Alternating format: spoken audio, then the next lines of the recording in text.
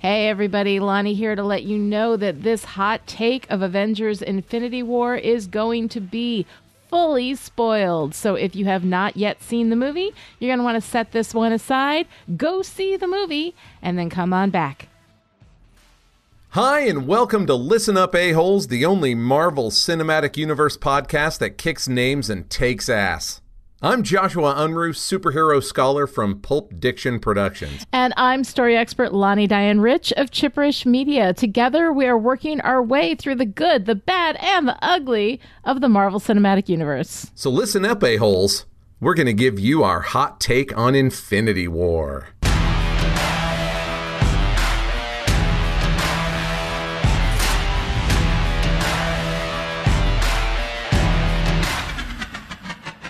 All right, Lonnie, confession time.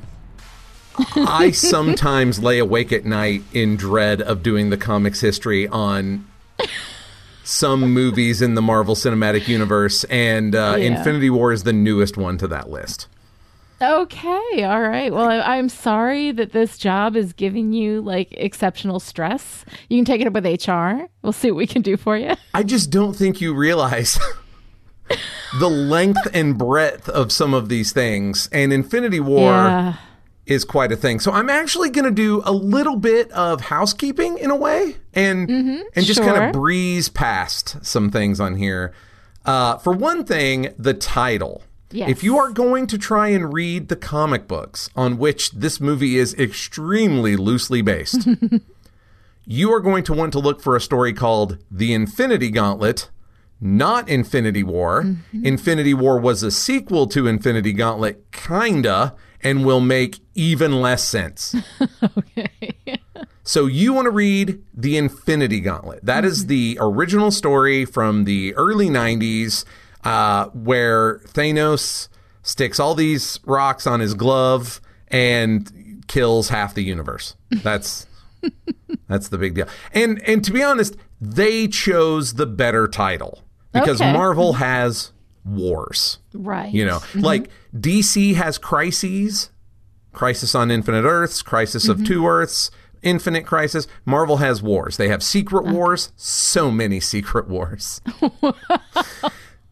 Seriously, multiples. They have a Civil War, obviously, and now we have an Infinity War. So they chose the better name.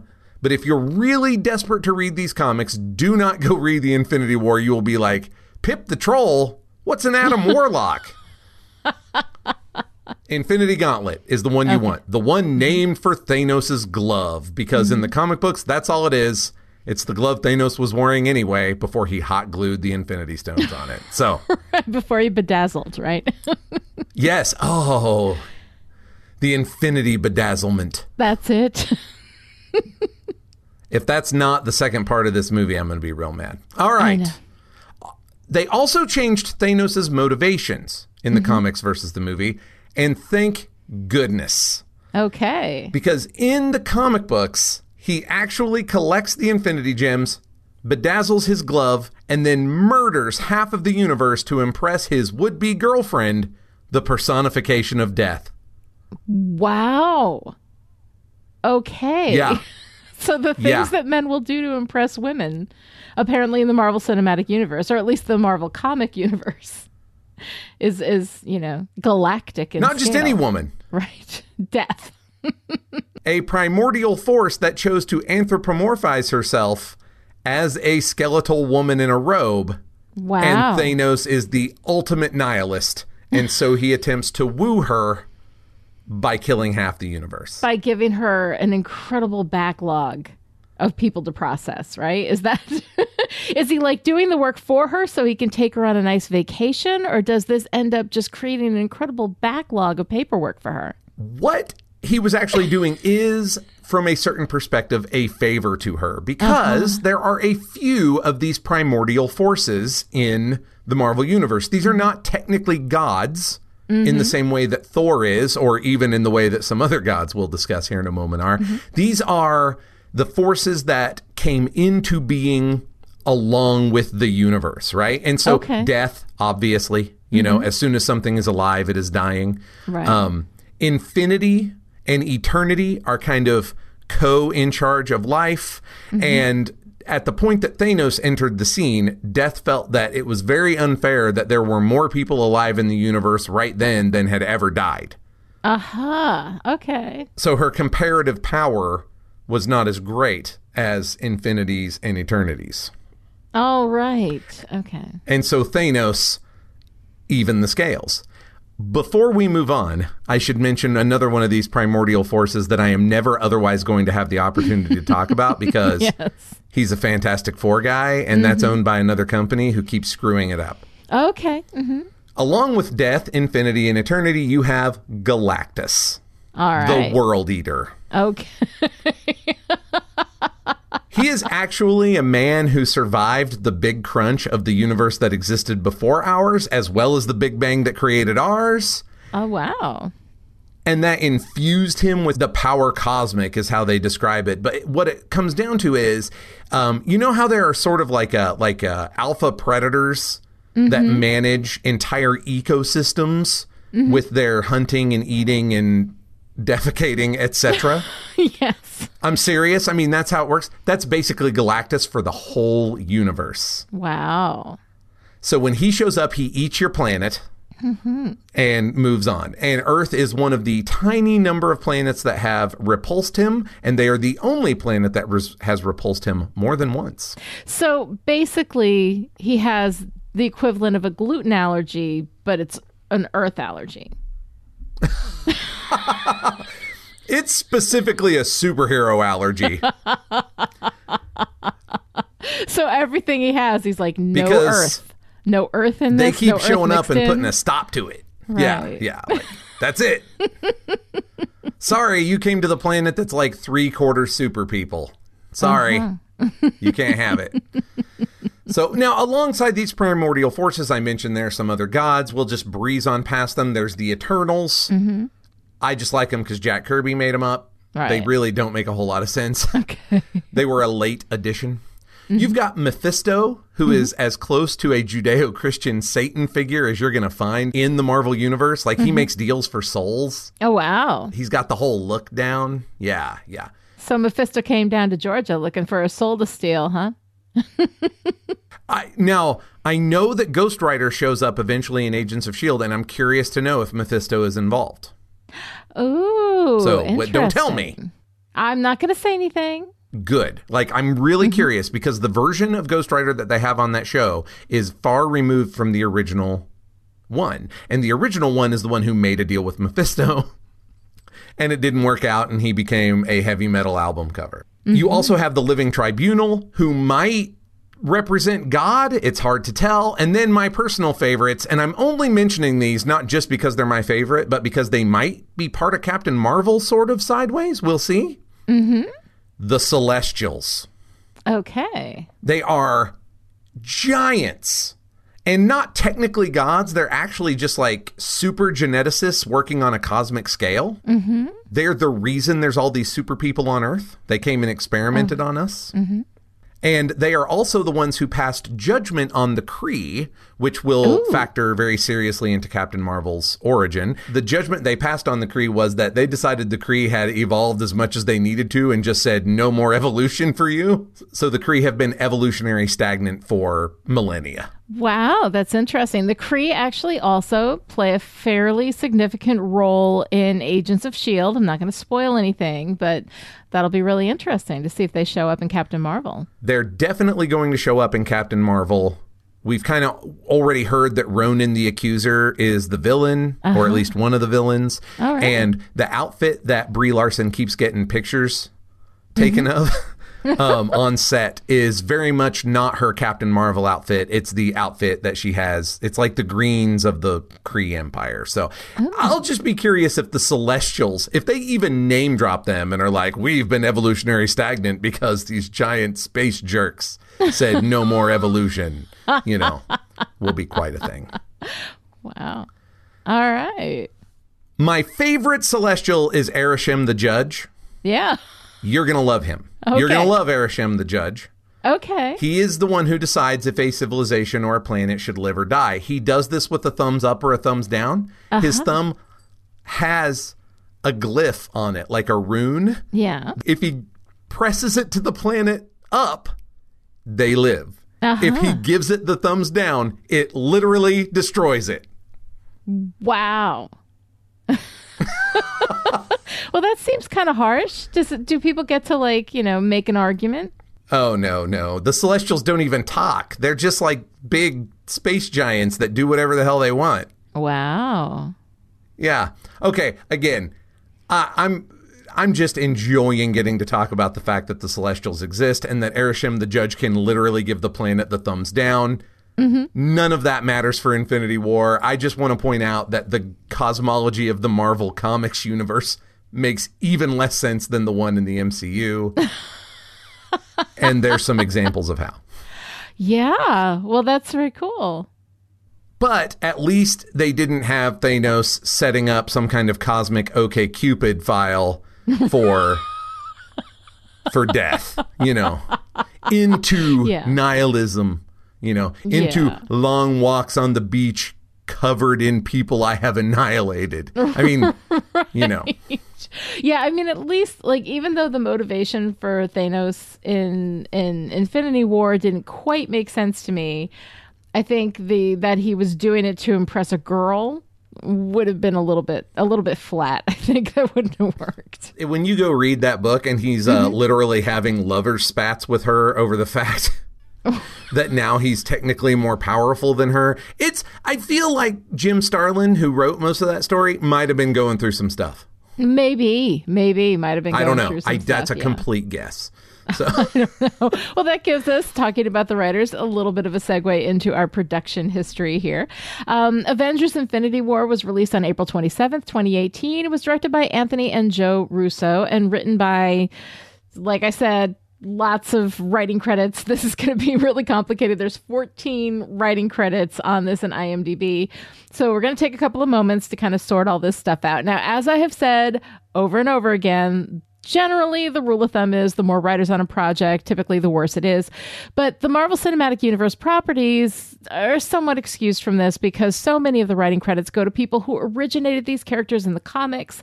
And that is definitely the case here, with many of the 14 writing credits actually being repeat offenders. We have Stan Lee credited twice, once generically just for quote-unquote Marvel comics, and then specifically for the creation of Groot.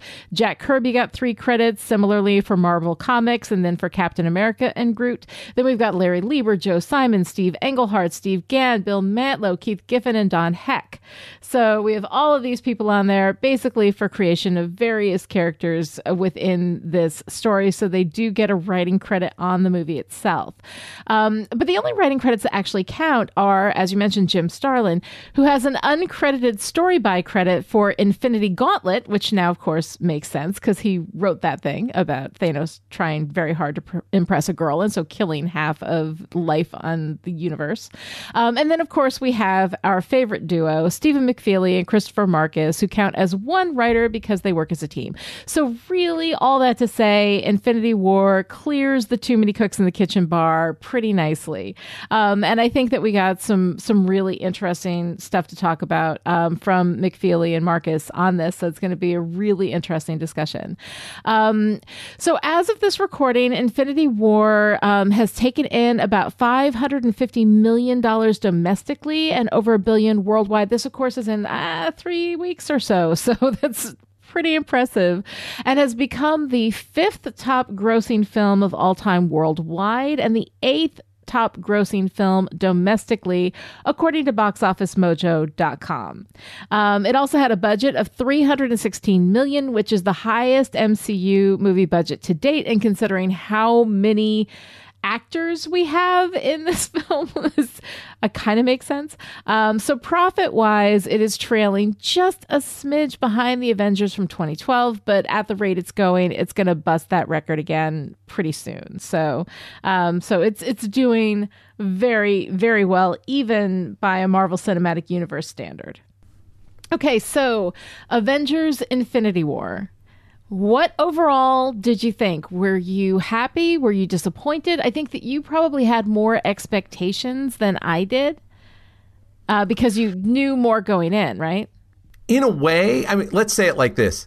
It is in almost every way exactly what I expected. Yes. Mm-hmm. Even if I didn't know all the details. Okay. You know? Like, I will throw my wife and son under the bus. The credits roll, and Yeah. they are mad as hell. Oh, sure. And I'm like, what did you mopes think was going to happen? Like, how did you think this was going to go? I was completely unprepared.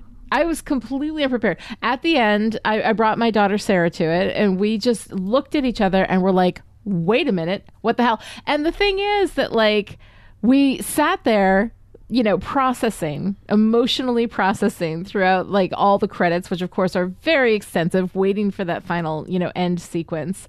And you know, I was like, okay, fine. I'm like, this is the first part of a two-parter. You know, it's going to be okay. We're going to get back all the people that turned into dust, or at least maybe most of the people that turned into dust. So this is not like an end thing. But in the moment, I was like, wait a minute. They were supposed to fix this before the end of this movie. Did you know about the fact that it used to be Infinity War Part 1 and Part 2, and that the Russos started talking about how, no, it's just Infinity War in a whole other movie? Yeah, I didn't realize, like, I knew there was going to be another Infinity War, but going into the movie, I wasn't even thinking about that. You know, like, I was just thinking that you can't end a movie, you know, killing off like half of your people. And of course, like, once I got that, but I was so invested in it and so used to, at the end of a movie, you know, especially like a superhero movie, like the good guys win and the bad guys lose. And that's just how it works, you know? So at the end of it, I kind of had that, but I was so wrapped up in everything that was going on. And I just kept thinking, okay, they've got to solve this. They've got to fix this. And I don't know why, because I knew. Like, I knew mostly because I hadn't seen it right away. Like, on opening night, it had been about a week for me before I was able to go. Mm-hmm. And so I saw people just losing their shit all over social media. Like, I didn't see specific spoilers, but people were like, no, you know, and there was a lot of, like, you know, really angry finger wagging, you know, on various social media. And yet, still, I was so wrapped up in this movie. I was so wrapped up in everything that was going on that I was still surprised by it. Okay, well, fair enough. Right. I mean, it's hard for me. Again, I read Infinity Gauntlet, you know, forever ago. Right. And it's a huge part of Infinity Gauntlet that Thanos' whole point is to kill half of everybody. And at a meta level, I knew about it used to be two movies, or it used to be Part 1 and Part 2, but now it's two movies, which I always thought was a dodge. Yes. Mm-hmm. I didn't know exactly how it would play out, but I always was like, you guys are moving shells around. Like, don't 3-card money me with this Infinity War business, you know? Right. And then also, again, at the meta level, you know that some contracts are coming up. Oh, yeah. You know? Mm-hmm. So I was expecting deaths, and I was expecting a lot of them. And it also didn't bother me because that's not really what this thing is about. Like, they have a reality warping MacGuffin as part of the thing. Undoing it all is on the label, at least the possibility, exactly. You know. But not necessarily all of it, though, right? I mean, because some of these deaths happened before, you know, the vast dusting that went on, you know, all over the universe, right? The Snapshire. Yeah, the Snapshire. So, I mean, some of these deaths, like, we open up, right? You know, we open up sort of end medias res, and the most medias res of ends I've ever seen. You know, I mean, it's just, we're in the middle of it. Yeah. Right. Like, we open up and we get a little bit of, you know, expositional backstory that Thanos has already taken out Xandar, which is where the purple Infinity Stone was. And so he has that. He's looking for the blue one from the Tesseract from Loki and Thor, and has apparently, I mean, did I misunderstand this? But has apparently destroyed everybody who had survived Asgard from the end of Thor Ragnarok. So there were some glaring missing faces from the Asgardian refugees. Yes. None of our Sakaar refugees showed up. And most importantly to me personally, we did not see Valkyrie. Aha.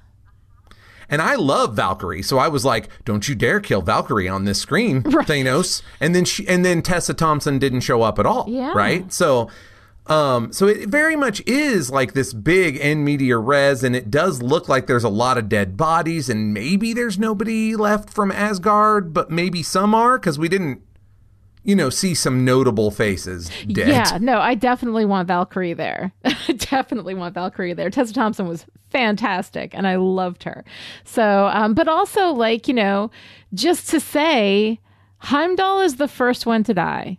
One of the very few... Oh, so Systems Normal. Yes. Yeah. One of the very few, Black characters that we have. Although we have more now that we've had, Black Panther and all of that. So that's great. Then we go into Wakanda and, of course, completely destroy Wakanda in the process of having this, this war happen in this final climactic battle scene. So if they'd killed Valkyrie too, I think it would have been a big problem.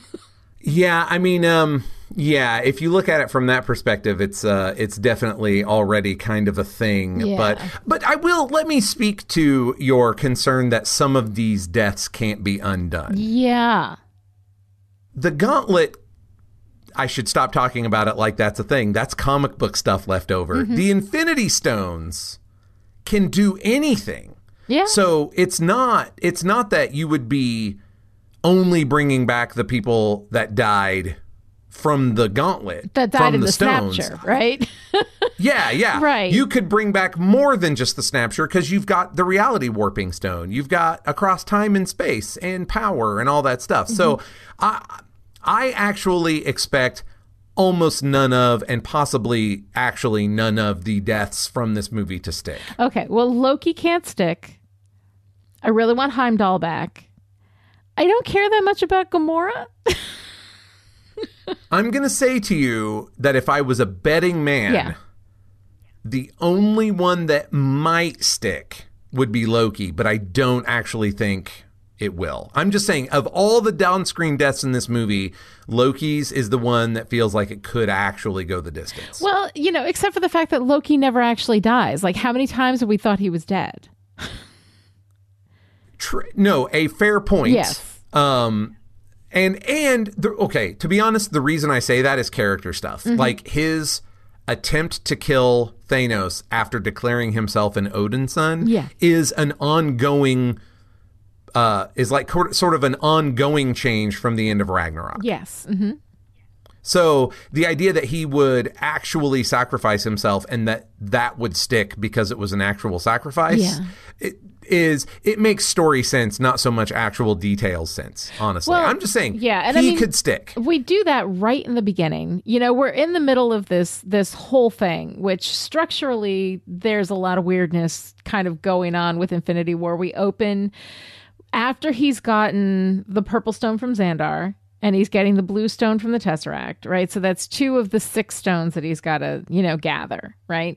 To bedazzle. Yeah. And so we hear off screen, he's defeated all these Asgardians. Off screen, he has apparently destroyed Xandar, and gotten the Purple Stone from that. So there's so much that seems significant, that seems like we should have seen it. But we start probably well into what would be the first act of this movie, and most of the movies I complain, whenever you hear me complain, you hear me complain that they start, too late. And this one, started start too early, that there's all this stuff that they don't need. And this one started too late, so it is a little bit weird. It's just a little bit strange, like that structure, and to be missing all of that stuff. Now, I didn't see Guardians of the Galaxy 2 yet. I've seen 20 minutes of it, and then I couldn't. I'll go back to it later. But so I'm presuming that the whole Xandar thing and getting the purple Infinity Stone is off screen as well, right? Yeah, okay. Totally. Okay. Totally. All right. Now, and I'll say what I like about that is that you, right off the bat, are both informed and shown that Thanos is next level. Yeah. Right? Mm-hmm. We are told about Xandar. We come in after he's wrecked all the Asgardians, who admittedly weren't warriors, except we don't see Valkyrie, and Thor's already beaten, and then we see him just own the Hulk, and then we see him kill Loki. So it's both showing and telling. Yes. That this is going to be a whole other thing. Yeah. Which is cool. That's very good.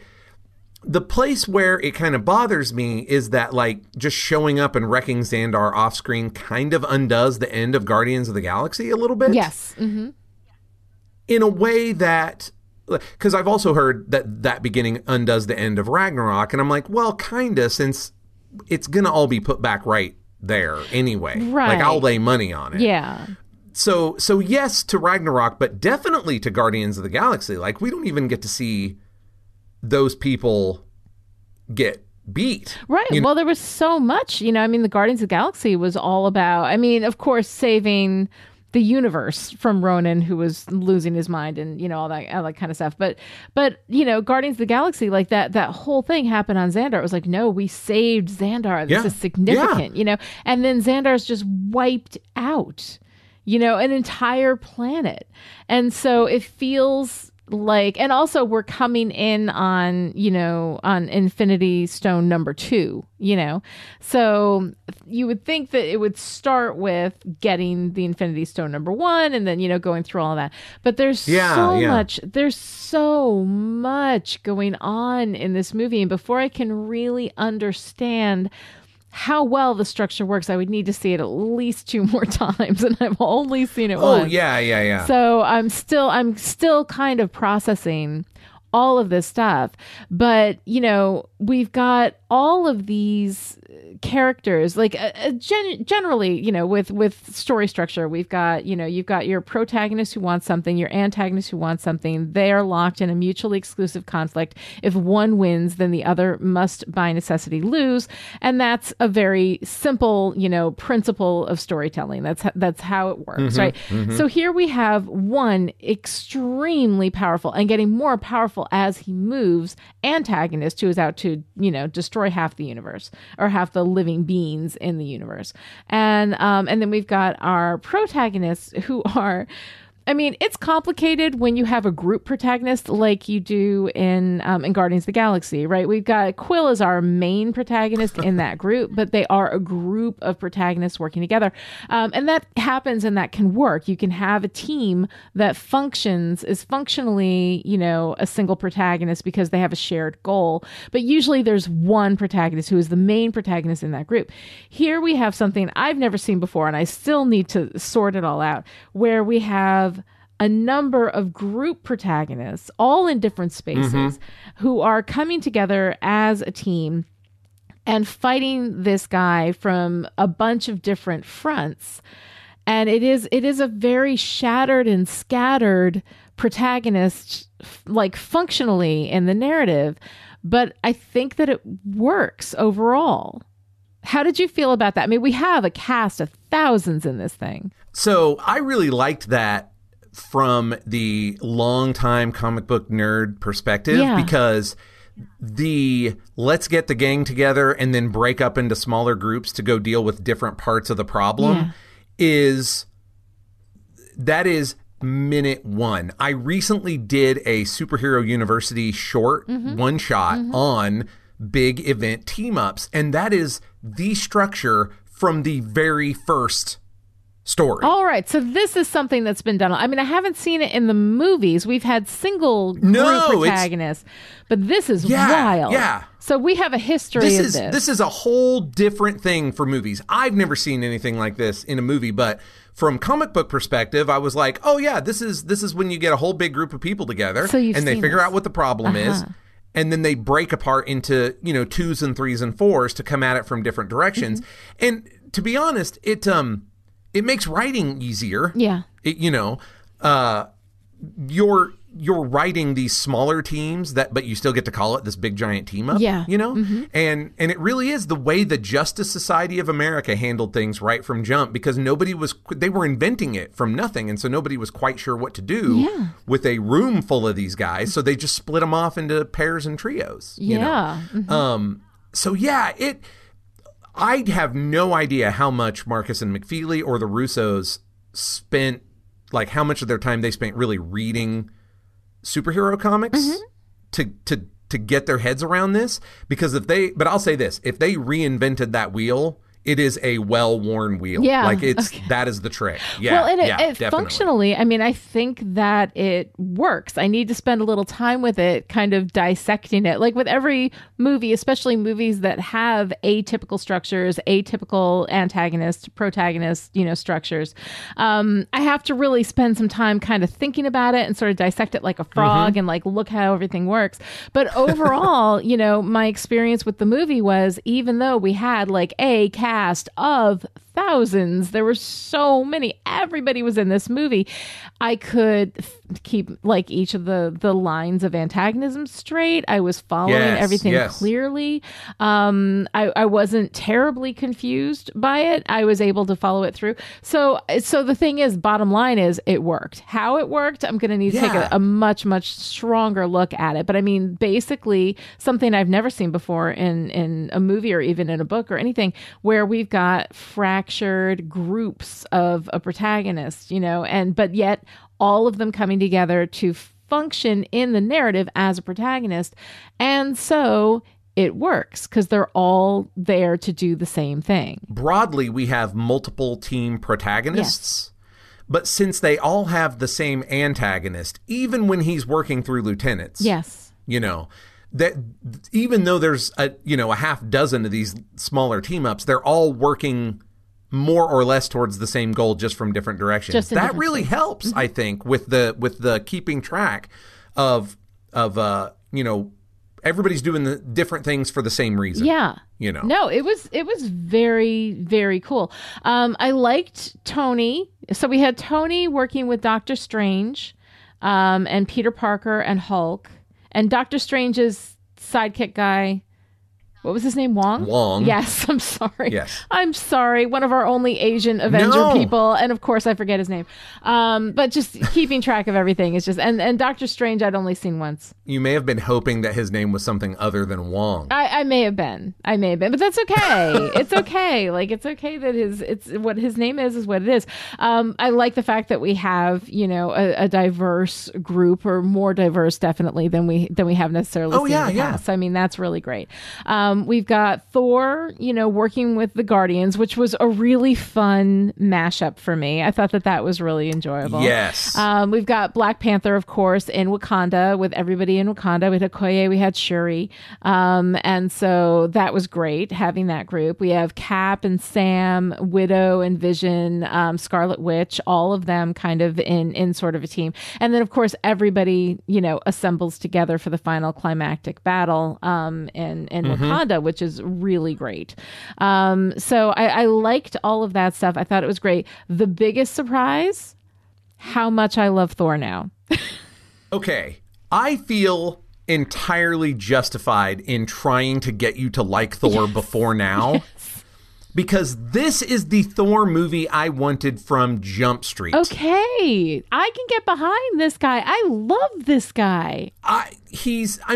Character-wise, he probably couldn't be this guy, but as far as like scope and what is he doing, he should be forging new hammers from the hearts of dying stars with magical dwarves that are actually bigger than everybody. I know. I love that.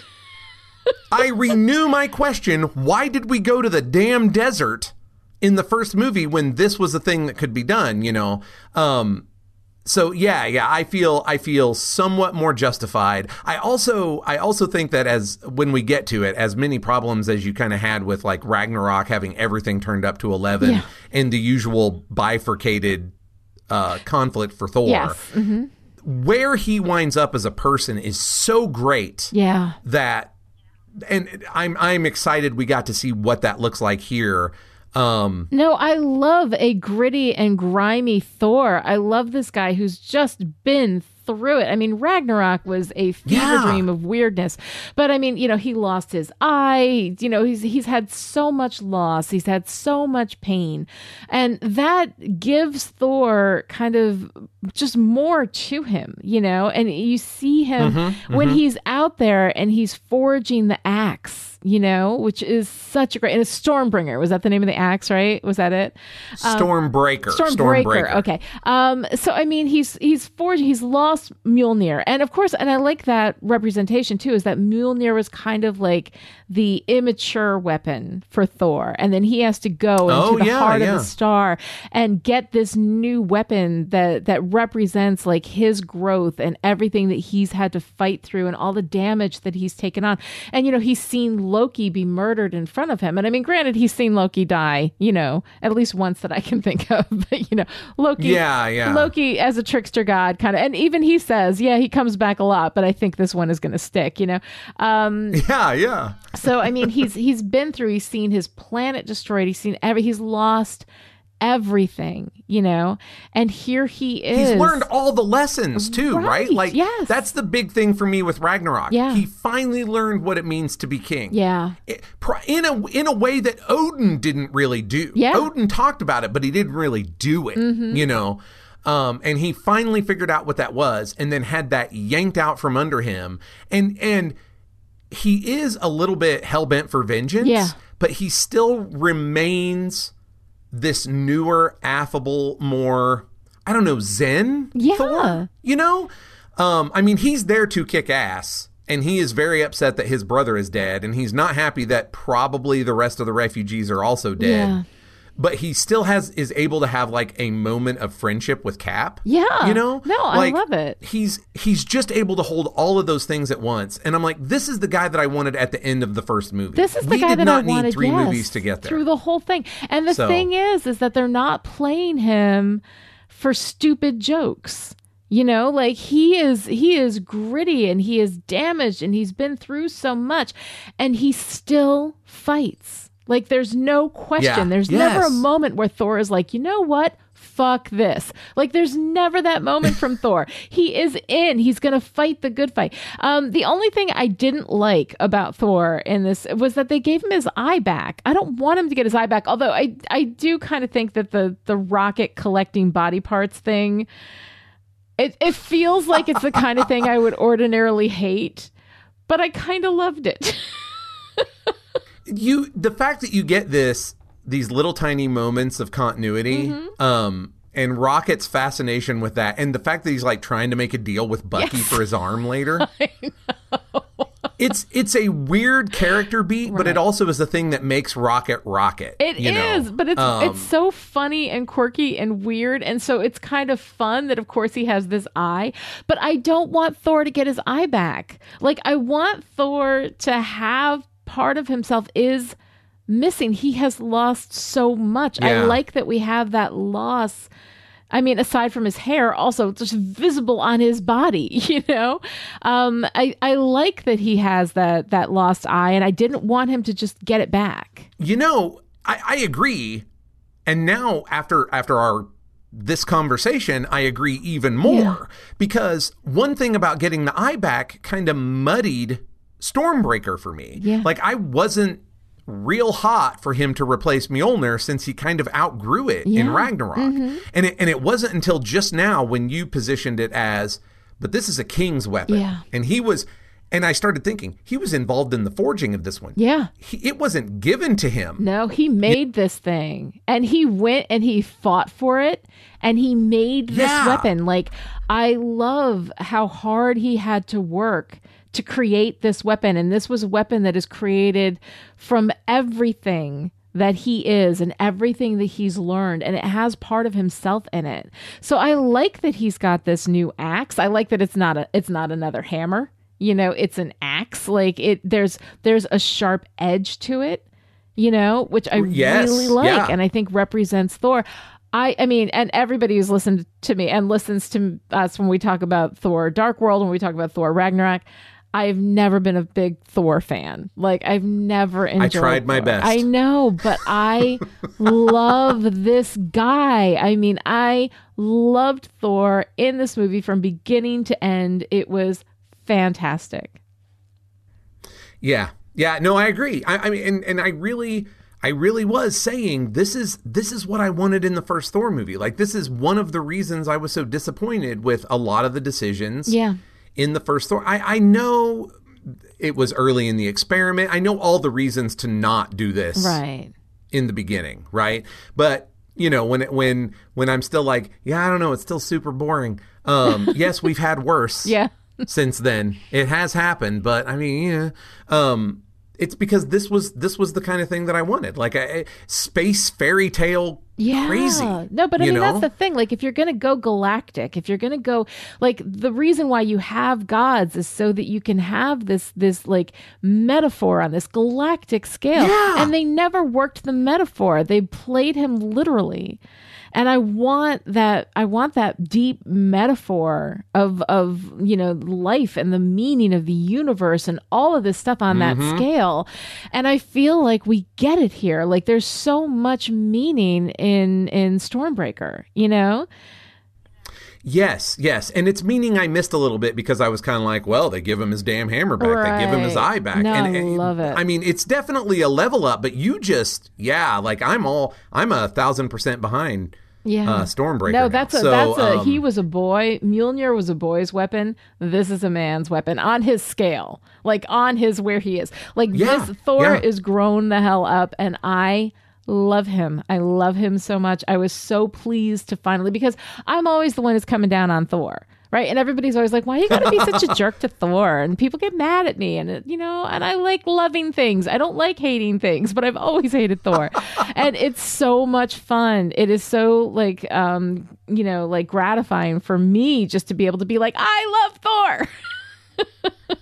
Do you know one of my favorite things about stuff going on around Thor was everybody's reaction to him. Yeah. Like, we didn't even really get this in Avengers as much as maybe we should have. It might have kind of brought Tony and Steve down a little bit, whereas with the Guardians just being like, oh no, we're really into him. Yeah. You know?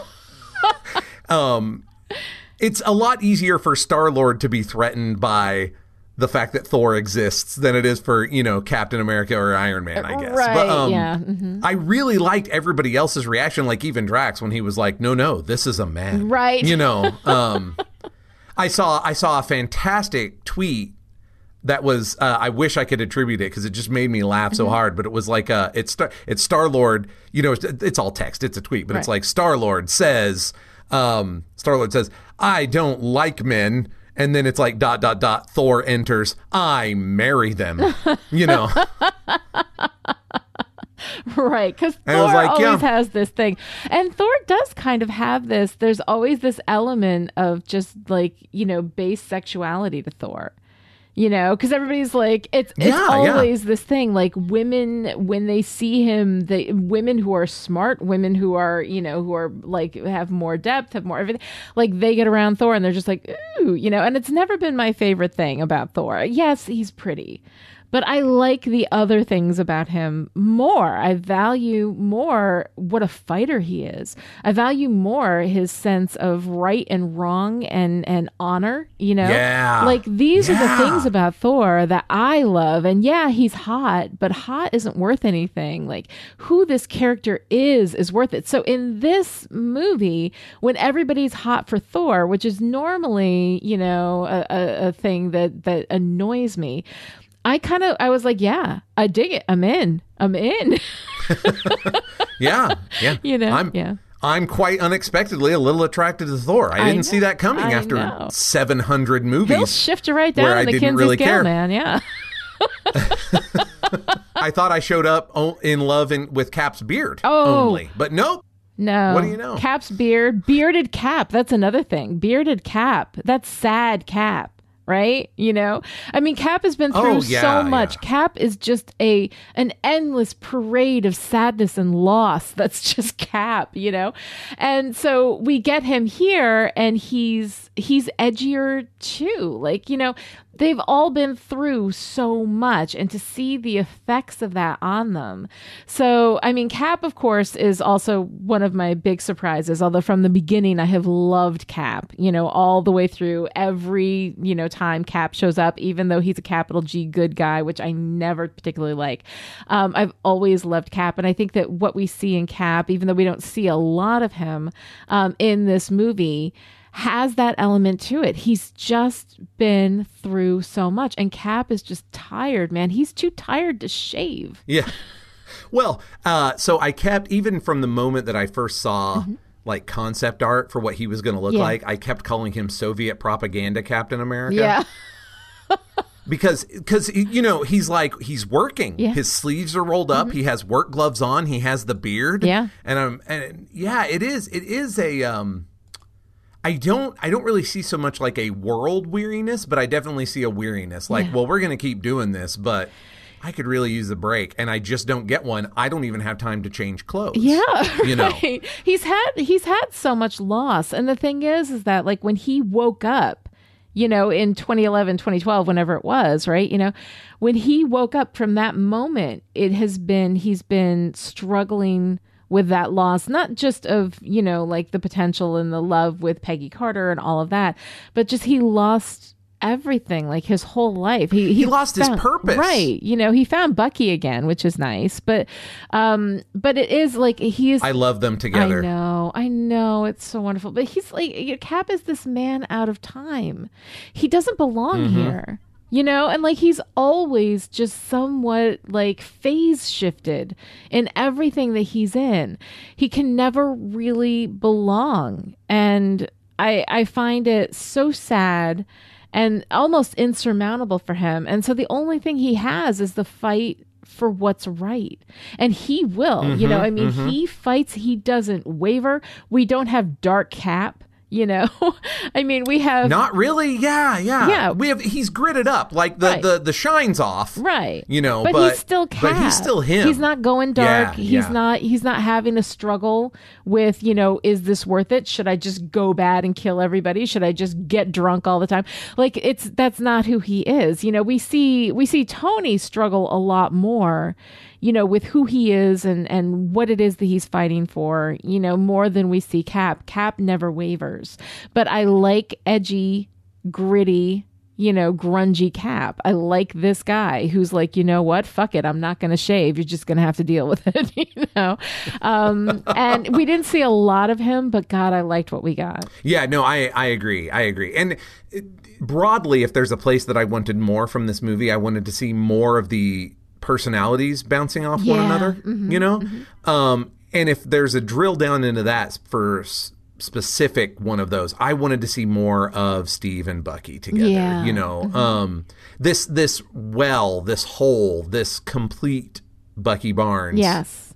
I said he's one of the two options for replacing Steve Rogers as Captain America, and I could see this Bucky really also looking for his new purpose through Steve's purpose. Like I could see that, and I hope we get a little more time of them together before that's the thing that happens, you know, if that's what happens, because Sam is also, comic book wise, another on deck potential Captain America, right, because Sam is somebody that he's connected with, you know, and he hasn't really connected on that level with anybody who wasn't there in the 40s, you know. Sam is the only one who wasn't there in the 40s that Cap can kind of connect with a little bit. But of course, both of them were taken up in the Snapshot, you know? So Cap's two best friends, like the last connections that Cap kind of has anchoring him in this time and space, it's just gone. You know, and I mean, I kind of I don't know what's going to happen. Like, and I, of course, haven't read all the comics. I don't know what's going to happen. But we have these Infinity Gauntlets, right, that have the ability to alter reality and to turn back time. And I kind of feel like, God, if you could put Cap back in the 40s, like if that's how we say goodbye to Cap, because I think we're going to say goodbye to Cap in the next one. I just have a feeling, right? But I mean, if there was a way that they could use that to reverse everything, and then we see him going to that date with Peggy, making the date, man, that'd kill me. I don't know. That's a thing. I don't know if they can do that. But I would love to see it. That would be really interesting. I bet we don't see that because it undoes so much of the existing so much. But if it's an alternate MCU, reality, if it's an infinite multiple in the universe Soul Gem, kind of thing, yeah.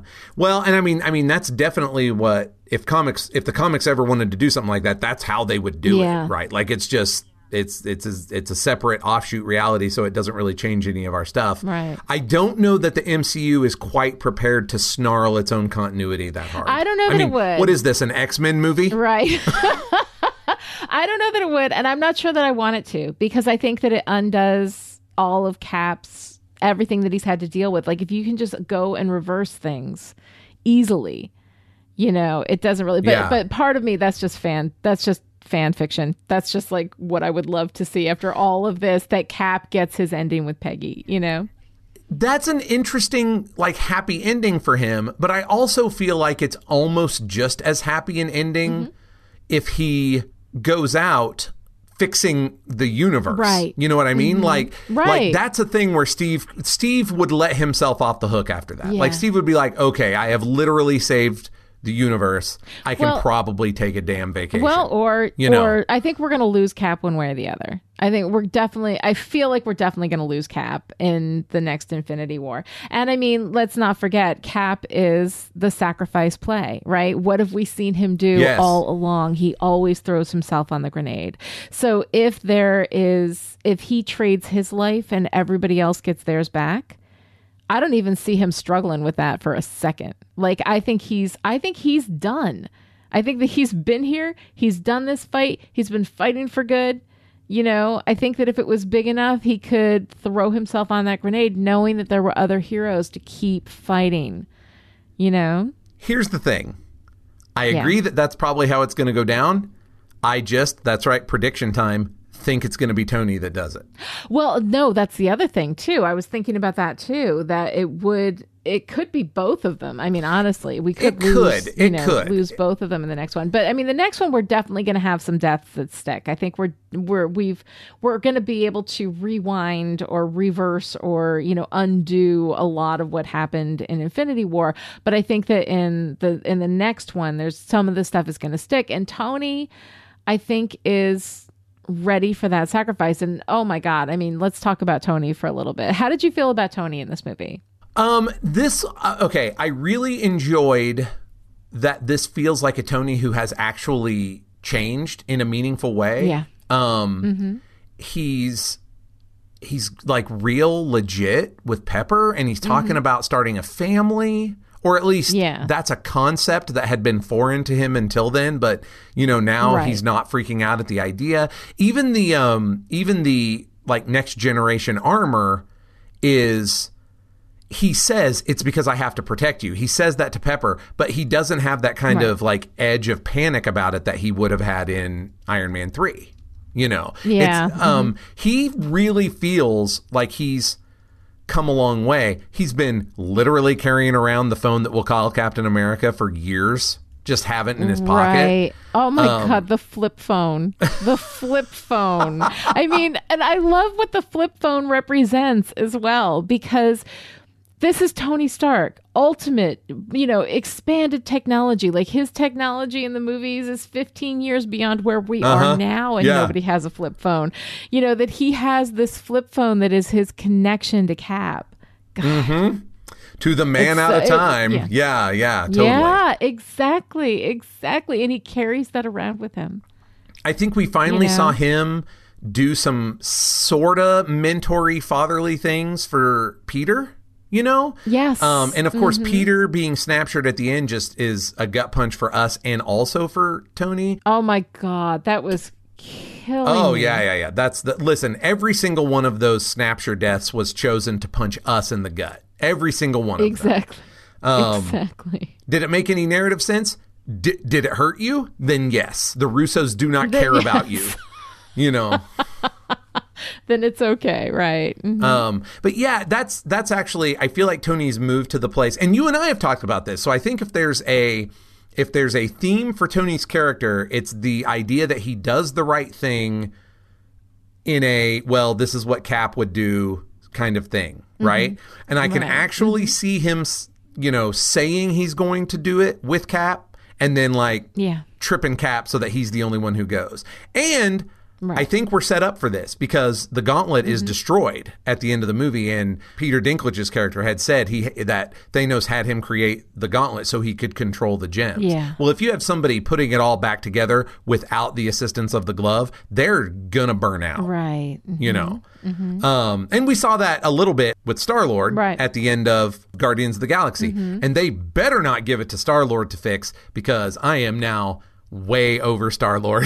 Oh my God. No, I didn't care about any of the Guardians. I really didn't. I mean, I liked Rocket and you know, Groot's adorable, you know, but God, I just didn't care. I didn't care about Gamora. I didn't care about Quill. Drax? Could they just take Drax forever? Yes, for real. I cared about Gamora and Nebula mostly because they finally did sister stuff with them that I enjoyed in Guardians 2. Yeah. Like, again, this is the stuff that I would have liked to have seen in Guardians 1 that would have made Gamora have any kind of motivation at all. Yeah. You know? And so I really cared a lot about Gamora and Nebula, because this is them dealing with both some more of their sister issues and their dad issues. Yeah. You know, I'm just this is something of my problem with Tony Stark too, although to be honest, he pales in comparison to Quill, but I'm just kind of over this big man-child swaggering hero thing. Yeah. You know? Yeah. I'm not saying there's no way to make it work, and I enjoyed both Guardian movies a lot. Yeah. You know, but he's tough to swallow. And I mean, I like Chris Pratt. I like Chris Pratt a lot. I think he's got a fantastic sense of humor. He's got great timing. I think he's a really good actor. I just don't particularly care for the characters and the way that they're written. And Gamora and Nebula. Nebula, I've never particularly cared for Nebula because I never really knew where she, I felt like she was just this, you know, plot device rather than an actual character. Yeah. And so I never really got a good sense from her. I did like that we have, you know, Gamora, the Nebula's being tormented, you know, and Gamora, you know, breaks down to save Nebula and that kind of thing. And so that was, you know, that was nice. But I don't know, the whole thing, like, I didn't care about the Guardians. I wasn't interested in any of that stuff. I'm with you. For all of them, I wasn't with them. But you know what I found surprisingly powerful and effective was Scarlet Witch and Vision. Oh, really? Tell me about that, because I super didn't care about them either. I did. I completely believed their whole relationship. I mean, the thing is, like, I've never been that, I don't know, moved by Vision, I guess, as a character. You know, I didn't find him compelling at all when I've seen him before, but I really liked both of them in this, you know, particular thing. Like, I loved how invested they were in each other. I believed that relationship. I was invested in it, which I wasn't expecting because I've never been, you know, that into either one of them, really. Yeah, you know, no, we had some good witch moments in Age of Ultron, but I don't know. I think probably my bad taste over Vision that's still left over from Age of Ultron is standing in the way of me really caring about them. I did approve of it's a little out of nowhere, but I like the idea that she has the right type of power to destroy that stone, which would stop Thanos. Like, it's on theme for the movie, which is we don't trade lives. You know, which, and the thing that I've been thinking about a lot, and I can't wait to see the movie again so I can think about this while I'm watching it, you know, if it's forefront in my mind, is that everybody who says that, I mean, Captain America says it a lot, but there's other people who say variations on we don't trade lives, are people who would happily trade their lives and kind of have in one way or the other. Tony traded his life at the end of Avengers. He did not expect to live. Yeah. Cap has done it at the end of the war, you know. They say they don't, but they do. No, they don't trade other people's lives.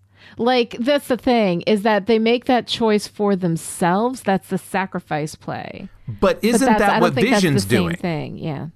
Yeah. I mean, he can't do it on his own. He is asking the woman he loves an impossible thing. But at the same time, it's the universe, and isn't that what he's doing too? He's saying, if taking me off the board saves everybody, You know, I mean, it's it, not, right? yeah. So I guess that part was the most compelling part of that for me. This is a place where sort of serialized comic books might have had a better chance at making me care about them, because they'd obviously been doing this sneak off from opposite sides of the fence to meet up thing for a while.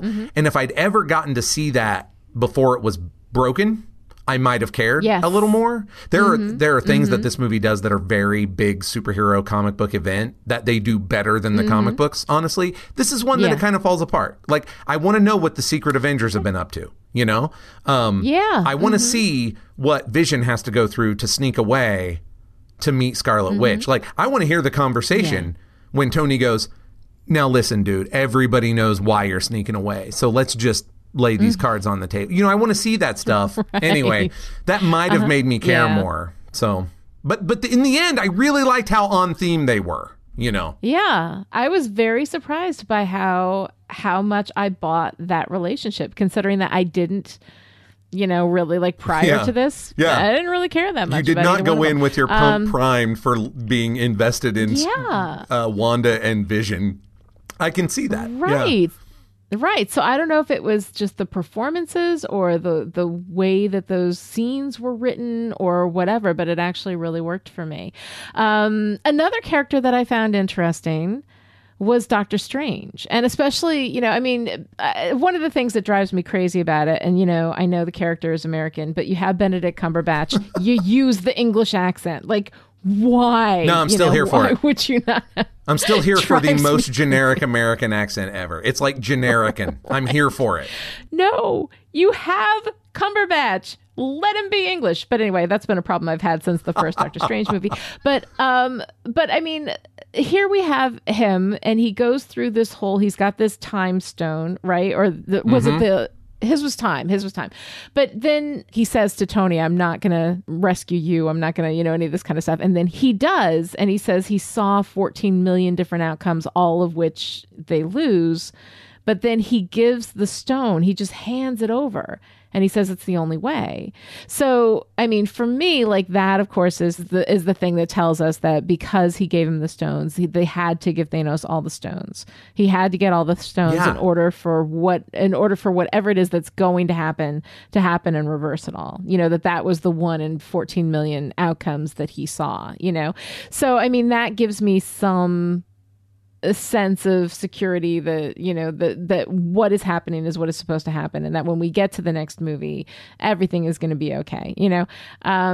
So I thought that was... Yeah, totally. The seeds are planted. The seeds are planted. No, absolutely. They're planted in reality-altering MacGuffin. Yes. They're planted in Doctor Strange being the only person who says we do trade in lives and then changing his mind. Right. It's... Yeah, totally. Strange, though, in general, I didn't care for his movie. I don't really care about him here. There is something about the reality warping that for me makes me feel like I don't even understand like what is going on in the space with him. So how do you feel about Doctor Strange? So, I mean, we'll obviously talk more about this when we get to his movie, but I generally found his movie pretty much, you know, oatmeal, no raisins, no cinnamon, you know? Right. It's very pretty, but a thing, it is beautifully done. We'll and again, so much to talk about here, but really, the Iron Man movie stole his shtick. Like, he's the original Marvel heel turn, where he is just a horrible human who then winds up dedicating his life to selfless acts of being. It's not fun to be Sorcerer Supreme. It sucks. So, yeah, it was pretty bland, I felt, in, you know, his stuff in the movie. But at the same time, I was like, what are you going to do? Make him more Tony Stark? Right. And the answer might have been yes. Like it might have been to make him really horrible as an interpersonal type person. Yeah. And we'll get to it. But I liked him a lot more in Infinity War because I felt like this is the Doctor Strange that I have mostly dealt with in the comics. The guy who knows what's up and shows up to tell you what's up. And I also like, because again, I have Tony Stark issues, I like that he's the guy who was taking the piss out of Tony constantly. Right. Sure. I appreciate that space, you know. Uh-huh. It's better. It's better than his movie. It's better, but I liked him better in Ragnarok than I did in his own movie, probably for the same reasons, you know? Yeah. Yeah. His movie was it was too much. And I didn't, I just wasn't that interested in it. When you talk about origin stories and it's like a box we have to check before we can get to the good stuff, it's like that's not true for Iron Man. It's not necessarily true. It's not true at all for First Avenger. It is true, I feel, for Doctor Strange, which doesn't mean you can't like it. It was entertaining, but it was also like, okay, now we can do the Doctor Strange stuff we actually want to do. So exactly. Now we've got the Doctor Strange that we need for this universe, and we can move on with him being a secondary. Like, I like him as a secondary character in somebody else's movie, but as a main character, it's kind of tough. And of course, we'll talk about that more when we get to the Doctor Strange movie. The other thing I wanted to ask you about is Banner. What the hell with Banner? One thing, though, that I do appreciate is that every time he couldn't bring out the Hulk, nobody made the, oh, don't worry, it happens to all the guys joke. I was waiting for that. I was so glad when it didn't happen. We didn't need an erectile dysfunction, metaphor going on here with Hulk. But that out of the way, and thank God they didn't do that. I feel like I missed something. I didn't understand what the purpose was behind Banner not being able to bring Hulk out. That I kind of like, and this is one of the things that we sort of saw in Ragnarok, this real like division of personalities, that Hulk is in there and he is conscious and he has his own agency, that he is a separate person inside Banner, and he's actively resisting Banner. I didn't quite understand how that was all working, or why he couldn't pull him out, or what was happening. Did that make sense to you? It did. I think okay, good. That the Hulk was afraid to come out. Because he got beat handily. I mean, the Hulk is essentially a 5-year-old with all the power ever, right? He's never been told no in a way that he couldn't overcome. Certainly not in a physical altercation. I mean, this is, again, the madder Hulk gets, the stronger Hulk gets, right? Like Fenris gets a tooth in him, and that's it for Fenris, it looked bad until you really pissed him off, But here, he's a child. He is a child who's never been beaten, who is now hiding from the fact that he might get beaten again. Right. That's what I think was going on. Like he was not so much resisting. It wasn't so much that Banner couldn't make it happen. It was the fact that Hulk was like, no, I am going to hide inside here because out there is suddenly actually scary.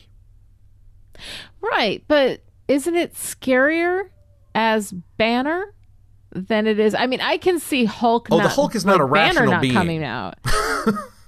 You've got all right, fair enough. Again, 5-year-old. You have got to go in with this. He is a toddler. Right, but when we need him to be rational, when we need him to have Avengers, puny god, like this whole thing, like, so we're so inconsistent. I think with Hulk, totally. That I don't really understand it, and I don't know. Like, I felt like I love Banner and I like Hulk. But I just, like, in this movie, he felt extraneous. Oh, yeah, Totally. Like he wasn't doing much. Like, there wasn't, and his whole internal struggle with not being able to bring Hulk out didn't feel like it didn't make sense in the beginning. It ran all the way through. We never got the moment where he was able to bring Hulk out, like he was able to overcome this thing. It was just a problem from all the way through, and we never moved with it. Like, we never went anywhere with it. It's just he can't bring Hulk out, and he still can't bring Hulk out, and here we are. It's the end, and that's it. I wonder, it would be a big deal, but I wonder if they are going to do some kind of personality integration. Yeah. Where that's the only way they can work it out. This has been done in the comics a couple of different times in a couple of different ways. So, okay. That would be a massive change for the MCU, especially considering it would not happen in a Hulk movie. Right. It's a lot of interiority for Infinity War 2, But I'm not sure what else they're doing there, except, I mean, to be honest, he was going to be extraneous anyway because he'd already been taken out by Thanos in 2 seconds. What's he going to do the rest of the time? Right, right. Well, I mean, that's the thing. Like, if they were going to do something, like, if you're going to give us a situation where Banner can't get Hulk to come out, you have to change that. You have to move that story, throughout. And instead, every time we went to Hulk, it's just Banner really trying and, and being like the superhero version of constipated. He just can't do it, right? So wow, interesting. So we're dodging erectile dysfunction, but going to bowel trouble. Got it. I'm going straight to IBS. That's right. I did it.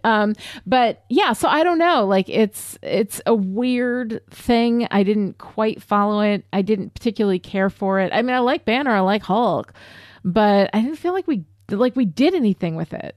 We'll see in the next movie, but there are a few. I mean, we're going to talk about how this was actually a total package, honestly. But if there were a few things that felt like, oh, we're definitely laying track for the next movie, Banner and Hulk is a big neon sign for that. The rest of them I felt were pretty subtle, but that one's like, we're not paying that off until next summer. Until next time. Right, exactly. Which I find a little frustrating because, like you said, like, this is a complete story arc. This is not a cliffhanger ending. This is a complete story arc. In order for a story to be complete, right, we have an antagonist, we have a protagonist. They're locked in a mutually exclusive conflict. One of them wins, one of them loses. Now, ordinarily, it's the protagonist that wins. Ordinarily, it's a happy ending, right? Or at least a moderately happy ending. In this, the antagonist won. But the thing is that for the purpose of narrative structure, it doesn't matter who wins. It doesn't matter. What matters is that the conflict is resolved. And in the end, this conflict is resolved. Thanos wins, So it is a complete story arc. It absolutely works. I mean, I know it's the first part of a two-parter, but a cliffhanger is when you don't finish the conflict, is when everything is still out there and we don't know what's going to happen. This conflict is done. And so I got to say, as unhappy, as a lot of it made me, as difficult as it was, this is a legit, complete story in a package. Yeah, I agree. The way that I tend to talk about that is that you have a story question, and this is language I actually kind of had to bring together to talk about noir fiction, right? Because you have a story question, and in noir, the answer is no. Like most stories, the answer is yes. Can the hero do the thing? Yes. In noir, it's at best, but, and usually it's no. No, noir is definitely but. And this is a no. There's always a price in noir. The best you get is but. Usually or often it's no. And that's what this is. It's not. This is your Empire Strikes Back ending, right? Like, are we in good shape? Right. Well, we're not lost. But the story arc is complete. Yes, the story question has been answered. Yes, exactly. Exactly. So, I mean, it works functionally as a story, which I really appreciate. Had it been a cliffhanger ending, I would be throwing a fit right now, but it wasn't. It was legit. Now, they may go back, and start a new conflict, and launch that in order to reverse everything, to turn it around. Yeah, definitely. That is also legit. That's what a series is. You have a complete story arc and then you have another complete story arc. A series is not, you have these things and none of them are complete until you get to the end. That's one story, right? So this is actually working out really well, I think, with that. One of the things, though, that I really thought was interesting, and I'm not sure, I mean, I think it was a good call for Infinity War. I think it made Infinity War better and a stronger story. But in the overall arc of everything we've seen from Thanos, it felt inconsistent, is this humanizing the Inhuman. It's this humanizing of Thanos, that he is out to do this thing because in the end, a lower population is going to be better for everyone. That he is, in a strange way, looking to kill half the universe to save all of the universe. That it is the ends justify the means kind of thing. And also the humanizing of him with his supposed love of Gamora. We see that moment where he's destroying half of her planet and he pulls her aside and he has her look away and he talks to her in this very kind of kind way, Yeah. even as he's killing her family, you know, and destroying her world or half of it, you know. I found that kind of interesting, yet wholly inconsistent with the evil for evil's sake. I'm living on a atmosphereless rock in the middle of a dark universe. Like, he had every, you know, evil bad guy element to him, you know, throughout all of his end credit kind of things where we'd see Thanos show up, you know. So I found it kind of interesting. I think it was a good call. It felt very inconsistent. It felt like they hadn't played fair with us in the earlier parts where they showed us Thanos and he was just, you know, blanket evil, right? So what did you think about that? I have what I feel is a very legitimate pushback against that you won't like, which is... Okay, good. Go for it. We have never actually seen any characterization at all from Thanos, so technically this is not inconsistent. No, I fair enough. But when we have seen him, I mean, we've seen him a couple of times. Like he's had these little cameos, and he's always been like the complete embodiment of cold evil. Yeah, he is a collection of tropes. And Gamora and Nebula talking about him and who he is, like the idea that he has capacity for love has been that is a complete surprise for this movie. I like it. I think it makes it better, but it does feel inconsistent to me. Well, I feel like if you were going to make a case, the capacity to actually love Gamora might count as an inconsistency, except at the same time, it also feels like literally the only time he has ever let anyone into his heart. So... Yes. And I am being somewhat snarky about how little Thanos we've gotten before now. That it can't be inconsistent because he hasn't been a character before, you know.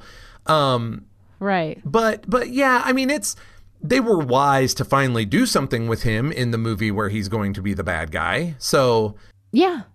No, I'm glad that they did. We shouldn't be surprised with the gang that put this movie together actually giving him some humanizing. Giving him vulnerability. Yeah. Exactly. Yeah. Like you give him vulnerability.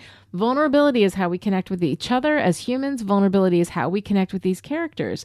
And when you have a bad guy who's just a bad guy for being a bad guy's sake, it's always flat. You know, when you've got vulnerability, when you've got somebody who does bad things, but for, you know, ostensibly like good reasons or for what they think are good reasons, I think that's interesting. Now, the thing with Thanos, and again, like I saw it once, might have missed it.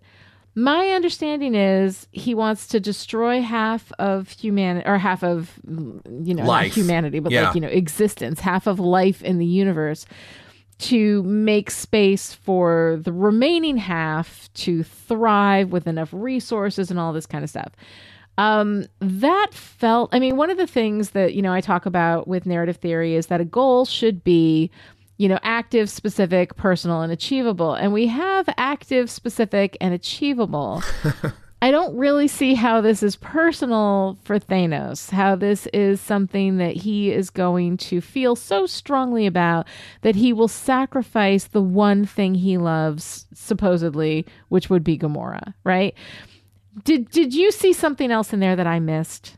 I mean, it's not great, but they did have him explaining what happened to his home planet. Yeah. And how he was a proponent of a lottery to decide which half should live and which half should die, and nobody went with it. And now look around. It's completely broken, you know. I mean, that certainly makes it personal. Like, if you watch your planet fall into that kind of degradation and you felt that your idea could solve it, you know, now it's personal. Right, but we don't see like Mama Thanos or Daddy Thanos or Cousin Thanos or anybody like he has no, like, the only thing he has are these daughters that he has stolen from other places.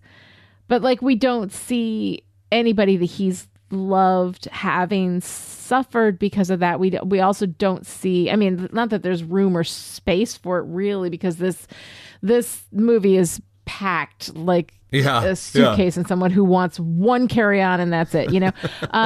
So I mean, it is kind of insane, but but because we don't see that, we don't see the devastation that he's trying to prevent. We Sure, don't see yeah. that he lost something that was important to him because people wouldn't make the hard choice, you know? Yeah.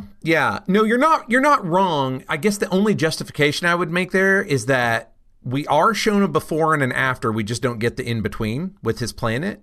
And we are dealing with a kind of ridiculous scale. Yes, absolutely. Mm-hmm. It would sort of muddy the waters if he had a personal stake in his planet instead of it just being his planet, you know? Right. Because we have a personal stake in Gamora. He's going out and destroying like all of these places. He killed half the people on Gamora's planet. Yeah. You know, so like he's so into being right about this thing that like he has to prove that he's right or whatever. Because it's really great when you have an antagonist and you can look at him and say, okay, like you're wrong, but I can kind of see where you're coming from. Like I can see how you got here, you know, because I think that makes a much more interesting and crunchy conflict, you know. But for him, it was like they got most of the way there and they just didn't like land it for me. I don't disagree, but I also showed up prepared for relatively empty big event, you know? Yes. And so the fact that they gave him any kind of humanizing hook with Gamora, I was like... more than I was expecting. Yeah. I was absolutely more than I was expecting. For Marvel villains especially, like they don't get a lot. So to give him anything when he didn't need it, like... this is a lot of times with the big crossover events, the threat is literally existential, right? So we don't have to worry about that personal hook. It's the universe, you know? And then along the way, something might happen that makes it more personal. I'm thinking of an iconic cover from the midpoint of Crisis of Infinite Earths that has Superman holding Supergirl's broken, lifeless body. And he's just, you know, in tears over it. And I was like, well, look, he's Superman. He was already fighting against the universe-destroying threat, but now they made it personal, you know. Right. Mm-hmm. But, you know, that's usually something that happens along the way because it's literally existential. You guys kind of need to get off the bench.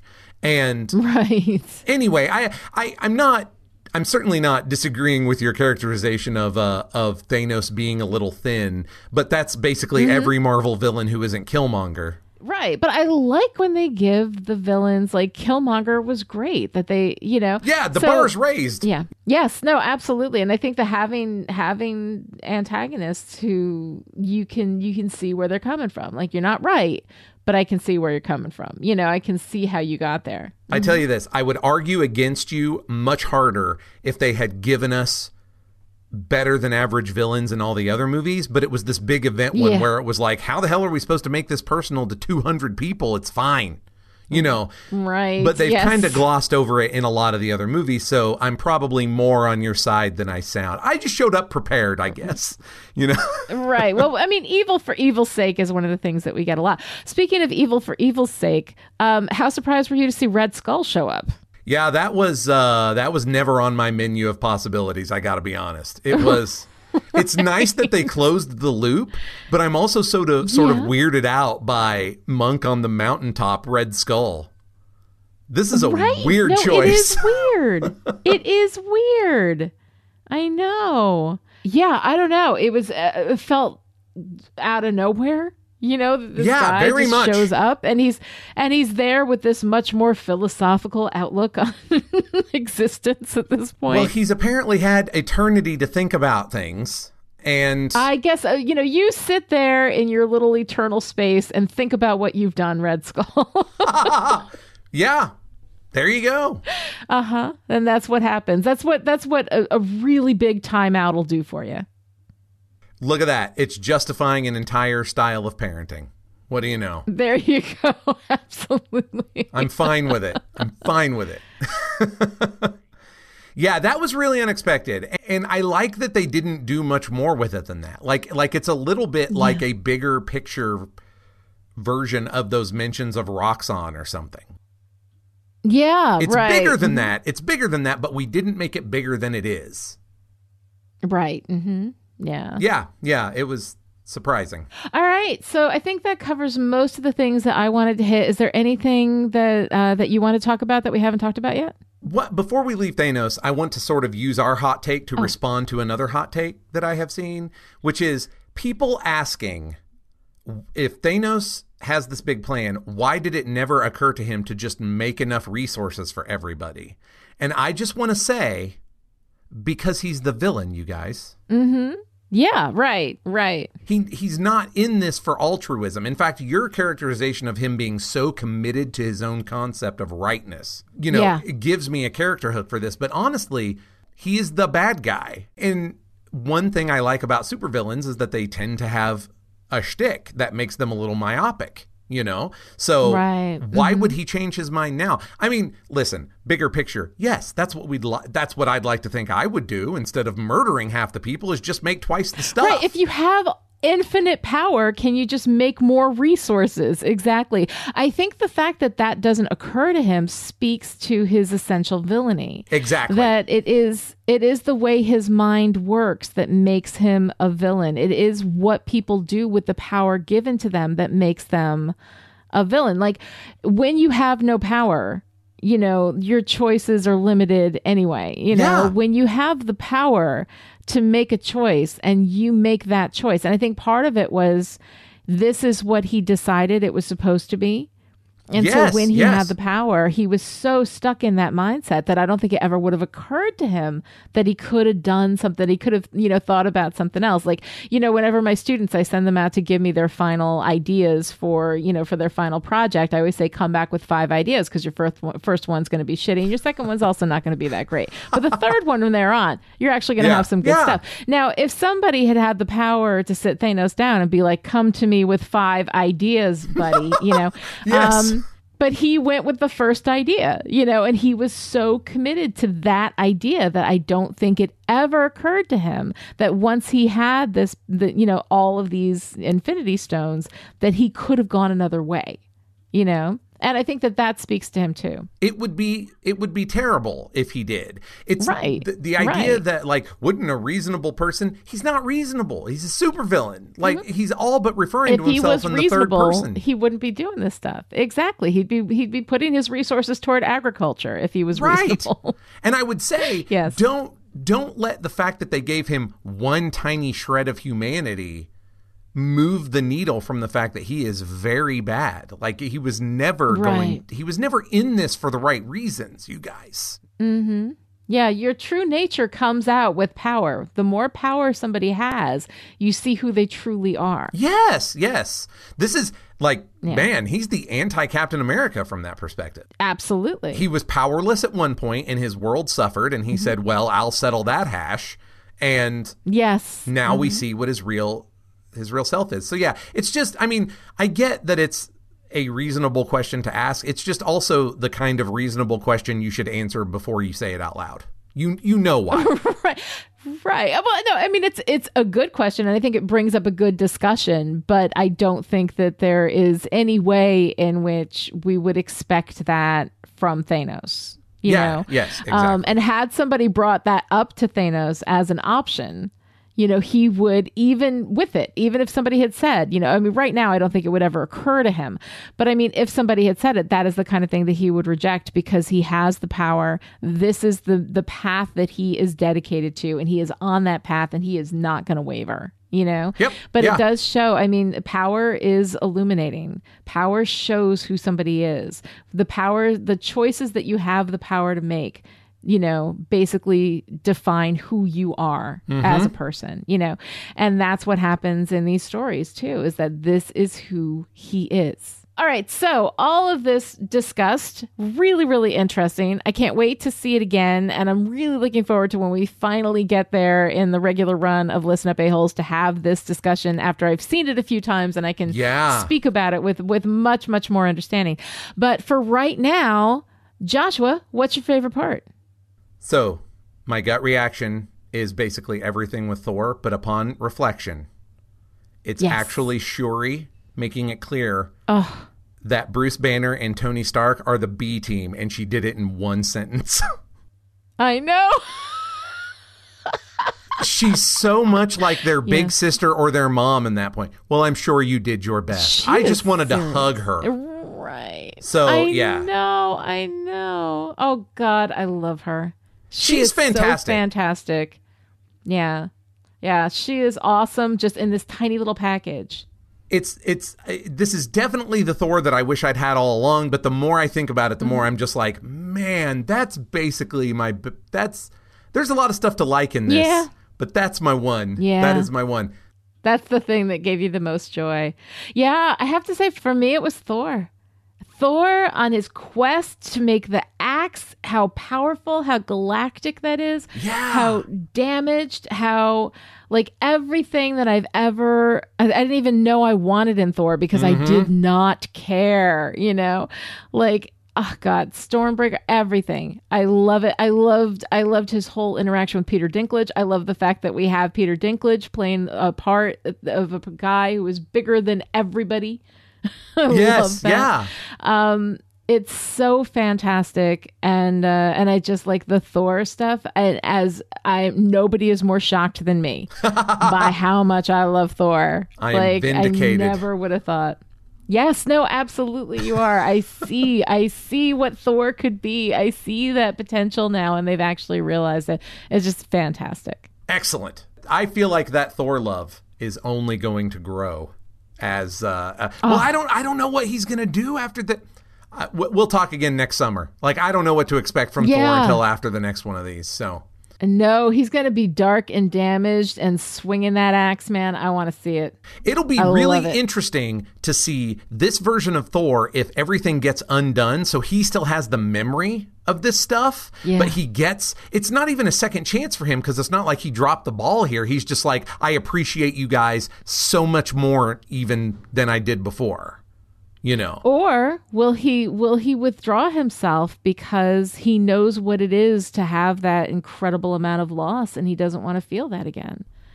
I have difficulty seeing that happening with this. He's already like such the big-hearted guy at the beginning of Ragnarok, you know, that I'm not saying it's impossible. You can write yourself into anything, but I would feel like that was a betrayal of this character. I want to see him get gritty. I want to see him get gritty and damaged. I want to see Thor getting drunk. Yeah, I don't know. I want to see that dark side of Thor. I really do. Infinity War 2 may be that space for you. I feel like we could both get everything we wanted if that's part of the next 3 hours of the Avengers saga. We may.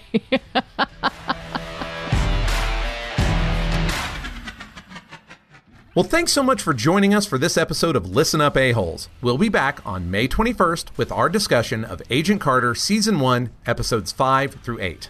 If you enjoyed this conversation and would like to join in, come find us on Twitter. I'm at Lonnie Diane Rich, and Joshua is at Joshua Unruh, and the hashtag is Listen Up A-Holes. Both Chipperish Media and Pulp Diction Productions are entirely supported by listeners like you. So please show your support by visiting our Patreon pages, or, if you can't support us financially, leave us a glowing review on Apple Podcasts, which will also make it easier for more people to find us and join in the conversation. Absolutely. The links to Apple Podcasts and both of our Patreon pages are easy to find right there in your show notes. Until next time, if aliens wind up implanting eggs in our chests or something and we eat one of you, we're sorry.